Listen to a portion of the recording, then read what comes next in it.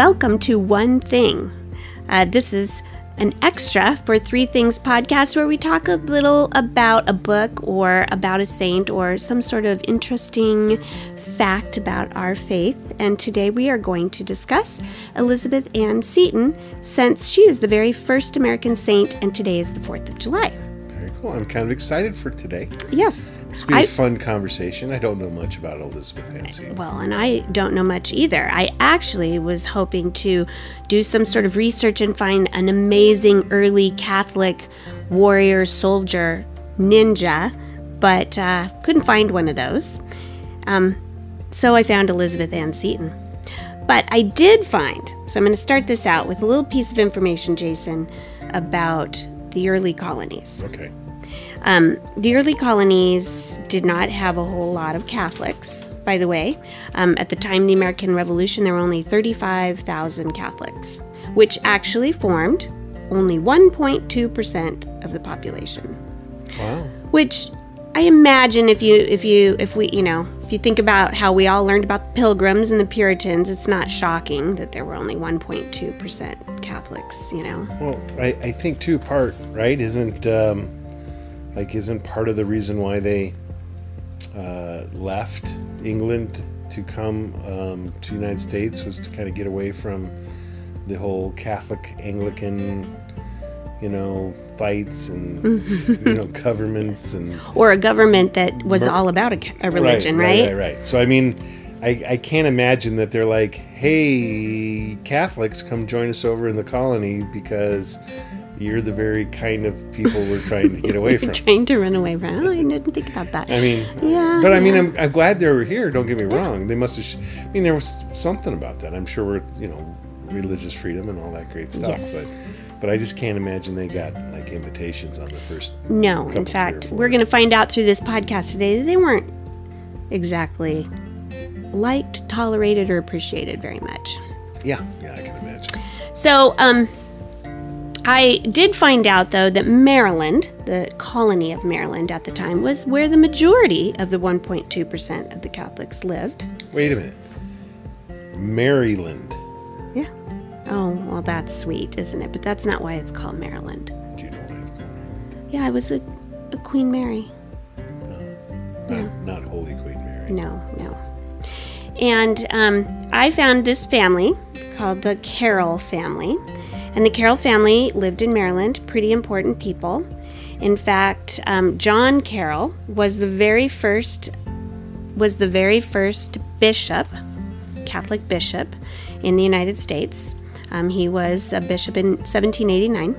But John's brother was a founding father that signed the Constitution. Oh, right. And John and his brother's cousin, Charles, signed the Declaration of Independence. So this Carroll family was very involved in this birth of the new nation. Yes, in the birth of the new nation. Very cool. In our fight for freedom. And they were Catholic. Yes. And they were Catholic family, yes. Right on. Which is interesting because before the American Revolution, in many of the colonies, there was kind of a law that did not allow Catholics to be to participate in politics. Well, would you say could hold public office? Right, couldn't hold public office, be a mayor, be a representative. Sure. But they could vote. Well, yes. But remember, pre-revolution, there really wasn't any voting, There was right? no voting. So anyway. Well, how did you become a mayor pre-revolution? You were appointed. Oh, by the king. Yeah. Yes. Why we got away from that, right? I don't know. I'm a little confused. Obviously, my knowledge of colonial America is kind of limited, so I need to read some more books. Yes. And I bet I can find you some. Yay! So let's get to Elizabeth Ann Seton, by the way. So how is she connected to the Carroll family? Well, you'll hear about that later. Okay. So Elizabeth Ann Seton was born in 1774. So right before, she was just a wee little thing right before the revolution began.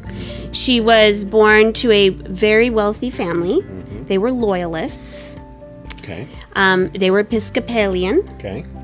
And her father had an especially close bond, kind of because her mother died when she was young, but also because her father and she both loved learning, lifelong learners.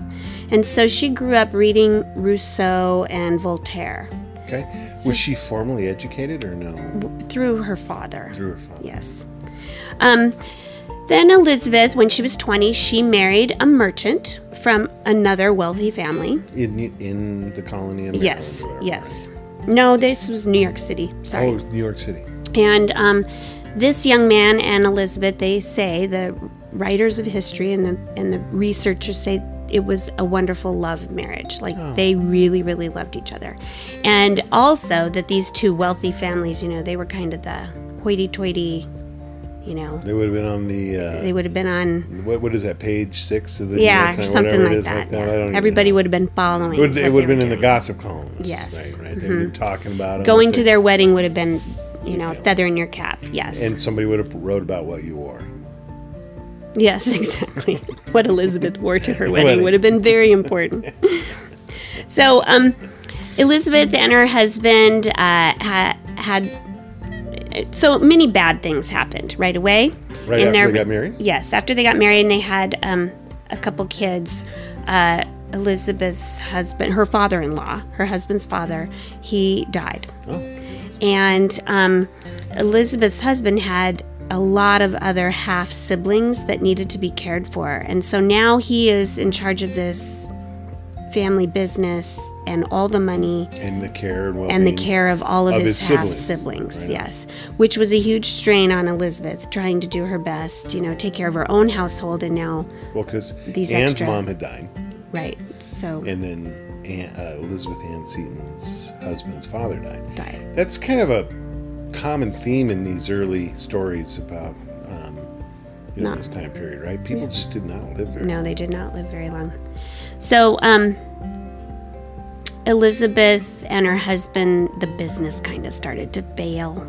He just couldn't keep it together, and they were looking at a bankruptcy. Her husband was incredibly worried about penal, what do you call it? That where you go to work your workhouse? Debtor's prison. There you go. Oh, you looked at me funny when I said that. I meant penal code, but anyway.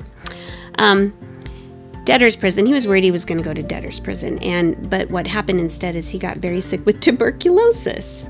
And so he didn't have to go to debtor's He prison. didn't go to debtor's prison, but they were, losing their money. And the doctor said that maybe a good idea would be go to Italy and he would get better. I guess the air in Italy might cure tuberculosis, Sure. right?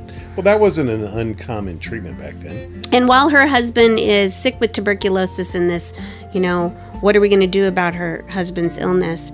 Anne's father dies. Oh my goodness. So then Anne's part of the inheritance is, just stuff, really. And so she sells all of the things that she gets from her father in order to pay for the trip to Italy. Okay, so they leave 4 of their children. No, they take the children with them. They leave a couple of the older children behind because they don't need to go to Italy. And Anne and her husband travel to Italy. As soon as they get there, they are quarantined because the yellow fever has been rampant in New York. And so they make them quarantine for 6 weeks before they'll let them see anyone. And of course, her husband's getting worse during this quarantine. And then as soon as they are released from quarantine, I think it's a couple weeks later, he dies. Oh my goodness. Now, the connection up there in Italy was also another merchant that was a friend of Anne's husband. And these people were Catholic, and they were helping Anne and her husband through trying to get them out of quarantine early, and just helping them with language, whatever.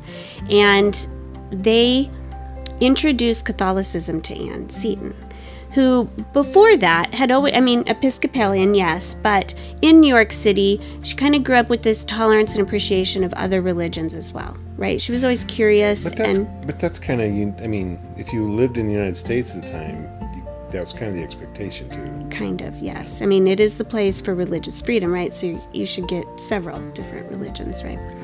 So she's naturally curious about Catholicism as well. And the thing that wowed her was the beauty, first off, which I think we could all agree. The beauty of the liturgy, the beauty of the beauty church. of just the church. Right. And I mean, in Italy. Just being able to go to all these amazing churches. Right. And then she was especially moved by the doctrine of transubstantiation. Sure, the Eucharist.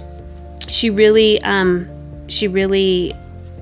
the idea that that the real presence was right there. I mean, this is what actually drew her to the Catholic Church and then eventually converted her. Yes. But, so her husband has passed away in Italy, and she stays a little bit longer in the care of these people who then begin to kind of form her. They instruct her on Catholicism. Her kids are still living with her. Mm-hmm. And her kids go with her, and they are with this family for a while, not a long time, but enough that she's learning about the Catholic faith. And when she comes back to New York City, she is coming back to nothing. She's got a house still, but that financial situation is in dire straits. She comes back, lives in her house a little bit, worried they're going to take away the house. And all of the people in New York that remember her and are eager to see her again find out that she's been going to the Catholic Church in Italy. And they do not like this. Yeah. It upsets them greatly. Oh, I'm sure. She loses the house. I mean, it was eventual, right? And her family then takes her in. And I thought there was a cute story that her sister, her sister, they financially took care of Anne and her kids. And the sister respected Anne's faith choice enough that she cooked fish every Friday for Anne and the kids, which I thought was kind of sweet. But she eventually converted then in 1805. In the United States? Mm-hmm, in the United States. And I wonder how that worked back then. See, there's an interesting idea there. But anyway. Like, what do you mean? Well, I don't know. There wasn't a formal RCIA process, or was it? I can't remember all the history of RCIA and how it all came about. So I just wonder, did she just show up at Mass one day and the priest go, "Hey, you want to become Catholic? Yeah, that sounds cool." Or did she have to go through a formation process? Did she have to go through different stages? I have to admit, the one thing about these One Thing on our Three Things podcast is they just seem to evidence the things that I don't know. Well, I don't know directly for sure either, but I would like to guess that they did have a process to join the church. I think given her short amount of formation she was receiving in Italy, right, and then she come over and I think she met a priest and was going to that church and then kind of learned some more. But it might have just been a priest to Anne, like a one-on-one kind of thing. Yeah, I don't know. So after she converts, she is also in need of a job. So she has to start earning some money so she could take care of her children. And in a short period of time, she had 3 different jobs. Okay. So the first job, she decided, she got a little home and she decided to start a school for girls. Because back then, when you were one of those wealthy widows, that's what you did. Now, let's remember she's not necessarily wealthy anymore, but her family name is worth something. So she started a little home, a school for girls in the house, but then people found out she had converted to Catholicism and that worried them, so they backed out and they pulled their girls out of the school. Oh. They did not want her proselytizing to their children. Right. So her second job was there was a Protestant school. So she joined the Protestant school and was just going to teach school there, but then that school financially went under. So she lost her job there. Then her third job was a boarding house for boys. So now she'll just have young boys come and live at the house. But by the time she started that particular business, 2 of her sister-in-laws converted to Catholicism, and now the whole community is all in an uproar that, like, Anne is just out converting people, and so they didn't want their boys living in the boarding house, and so Anne had to shut that down as well. Okay, well, can we just... Her sister-in-law, I'm going to assume, the 2 of them, didn't convert by accident. Well, no. Right, so Anne, I'm, again, Elizabeth Ann Seton, was probably most likely influential in that yes, that conversion experience. I'm sure she was. I'm sure she was. So she's actively recruiting, but within her family, right? It's not evangelizing, yes, right? The world around her. Yes. All right, okay. The world around her. And people are seeing this, and they're getting. We don't want no kids growing up Catholics, so right? We don't want that. Okay, so Anne then in 1808, she decides that she's going to, with her sister-in-laws, she's going to start a sisterhood. And so she did. It's called the Sisters of Charity of St. Joseph. She moved to Maryland in order to start this. Go figure. But yeah, she left New York, and this was the very first sisterhood in the United States at the time. So this order of women. Order of women. Were established and approved by the Pope and all yes, those things. And this was the first one in the United States. And in fact, cool. that this group of men called the, I'm going to probably pronounce this wrong, the Sulpicians or something. That is another order, and they came over and helped her start this. They had fled France from the Reign of Terror during the French Revolution, came over, helped her start this order with the idea of St. Vincent de Paul's Daughters of Charity, that it would mimic that kind of sisterhood. And so, true, they did, even though they're called the Sisters of Charity. It's about orphans and educating children and caring for the poor is what they do. But here's the connection to the Carroll family. So when she and her sisters started this order, she was then made Mother Anne Seton, or Mother Seton, by that Bishop Carroll. Oh. The first bishop. The first bishop in the United States. Maryland. And from Maryland, yes. Okay. And he made her Mother Seton. And at this time, they made a provision for her to continue to care for her own children, because she still had her small children that she was in need of caring for. Okay. So it was during this time, in 1808, at the start of this new place, she has, at this point, she's converted her sister-in-laws, and, she grew up Episcopalian. She is tolerant of other religions, but she really has this this need to share with people that the Catholic faith has the real presence of Jesus. And but she also encounters, of course, all these people who are anti-Catholic, right? So she believes, or she started to believe, that no one person could ever persuade another person to believe anything. Like, it just occurred to her, you can never, on your own, just one person, right, just talk to another person and persuade them to completely change their mind. She must not have been having very good luck, right? So she then decided her ethos would be that she's going to live her faith rather than proclaim it. And in this way would be her way of evangelizing, right? She's going to live her faith, and others will see how she lives it, and therefore might want to be like that. Sure. And I think that's interesting. I don't know. I like that idea. You don't have to go out and proclaim it all the time. You just have to live it, and maybe people then learn from example. Okay.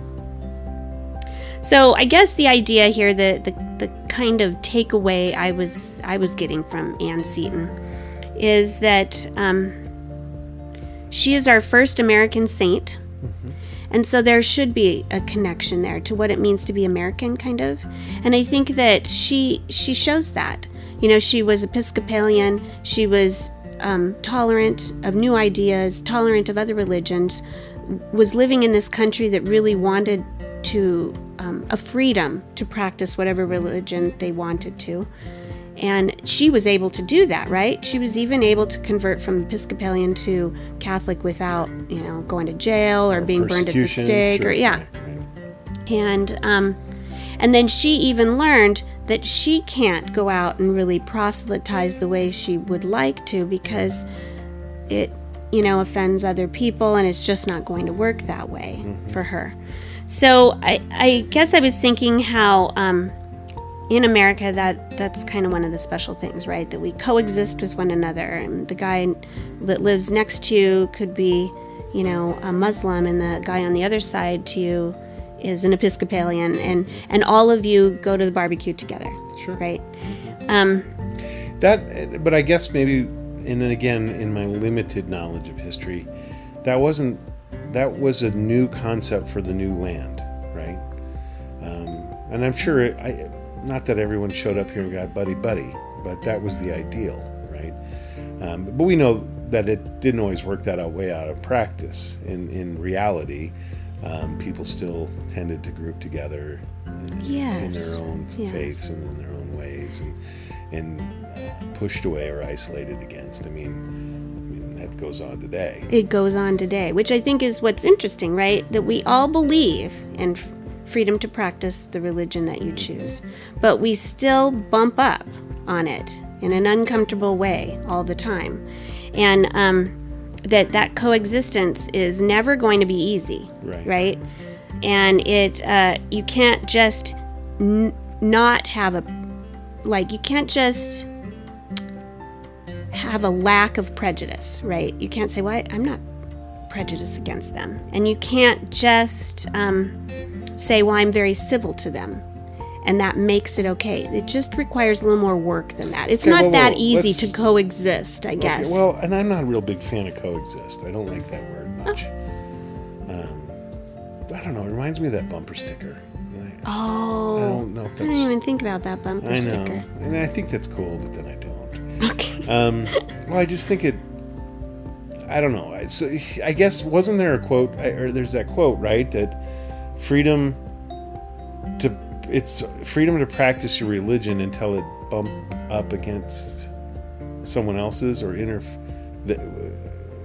with their ability to practice their religion? What's that quote?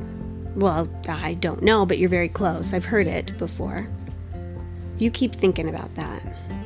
But so here's what I was going to say. That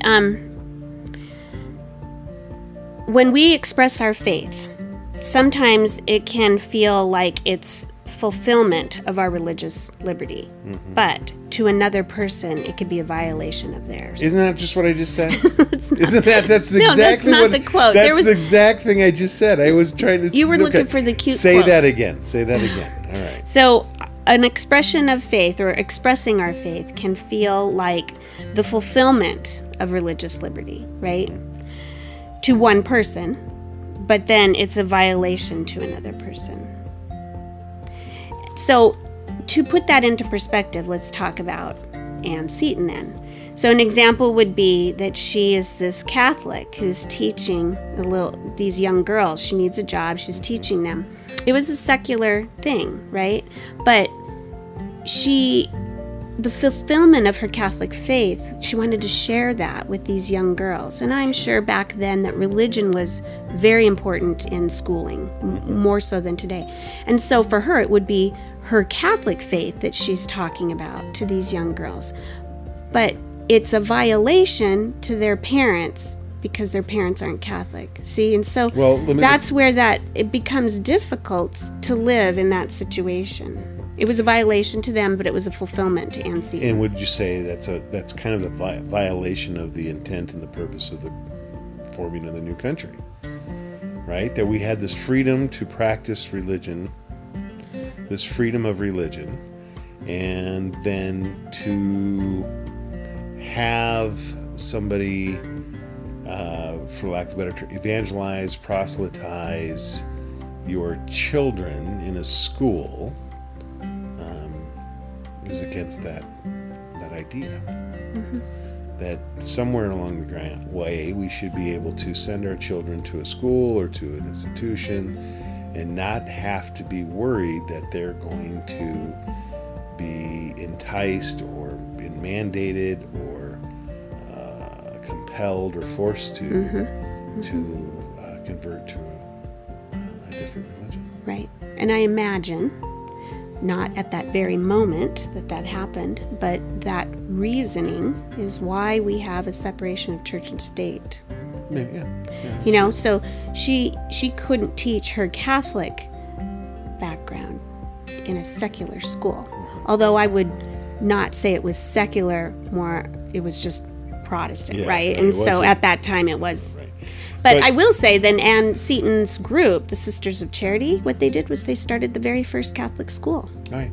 There you go. And started, okay, fine, we'll teach in a Catholic setting then. But again, I think you kind of get that emphasis right again, right? The idea is to let your life and your actions and how you treat in others be your witness of your faith, be your testimony of your faith, and that.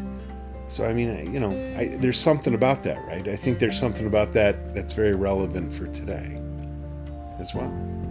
Yes. It takes work, right? I think that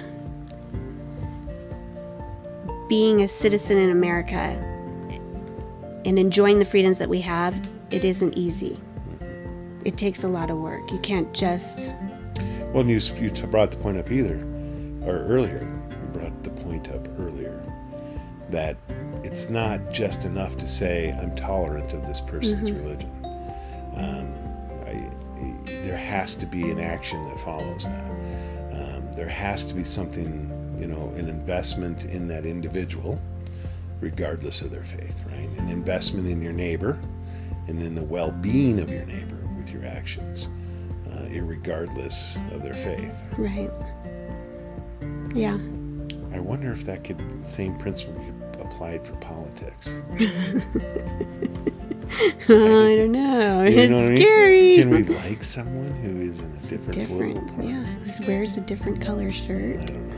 Yeah. So Elizabeth Ann Seton, the first American U.S. saint, yes, established the first Catholic school in the United States. In Maryland. Started the first order of women, the sisterhood. Right. When was she canonized? She was canonized in 1975. And but she died in 1821 and she was only 47 years. So she died of tuberculosis. Of course. I mean, kind of very Edgar Allan Poe there. Well, but still. I mean, everyone died early in those days.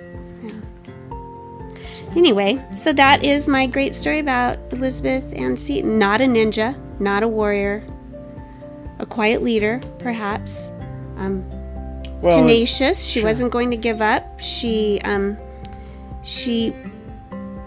dealt with people not liking her because of her faith, and they were friends of hers, and that's got to be difficult. And I guess what I'm thinking of, give her credit for taking advantage of a new nation, of a new idea. Yeah. The idea that people of different religions can live in the same country and still, get along, right? I mean, we can go back to the European and histories and Protestants killing that and martyring this and Catholics in turn and vice versa. And don't forget killing the Jews for centuries. Right.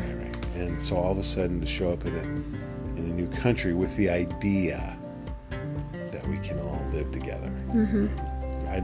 We know from our U.S. history that idea has never been fully, completely, and entirely embraced and practiced. True. But the idea is there. True, it is there. And wouldn't it be cool to do a time machine, go back to really listen to just people talking on the street as they're exchanging these ideas about how to build a new country and what the meaning really was? Because I do think that we don't fully understand what our founding fathers were hoping for, right? Because, we can only look at their documents and figure that out. Oh, I wanted to say, too, one of the great things I liked about the story of Elizabeth Ann Seton is that she had a great love of her life. And too often when we read about hagiographies about saints, it's the girl, was raped, or she was forced to marry some ogre, or her husband was a drunk and beat her all the time. Something awful, but this one was not like She that. married the love of her life. She married the love of her life. They had wonderful babies. They're doing kids that she loved. She just lost all her money and lost her husband. And became a Mother Seton. And followed the path that God gave her. Yeah. Very cool. Well, I got to tell you, I think I have a new appreciation of Elizabeth Ann Seton. Oh, good. Did we discover if Seton Hall was founded after her? Oh, I didn't even look that up. Did you look that up? Yeah. I did find out that she is the patron saint of schools, widows, and seafarers. And I did find a prayer too that included troubled teens, which I don't think she was a troubled teen, but I think they thought she was because she lost her mother. Well, no, but that was their mission, wasn't it? I mean, if you're to take care of orphans and troubled teens. So. Yes. I think those two things. So you would think, for me, as a high school teacher, forgot the great novel Dickinson and the Orphans. Oh, Oliver Twist. Yeah, I mean, isn't that kind of going hand that orphans and can I have another in that porridge? time? There you go. So before who knows? That's another whole conversation. Well, Christina, I learned something. Well, good. I'm glad. Okay. And as always, want to thank people for listening to our one thing. Thank you for listening. Have a good 4th.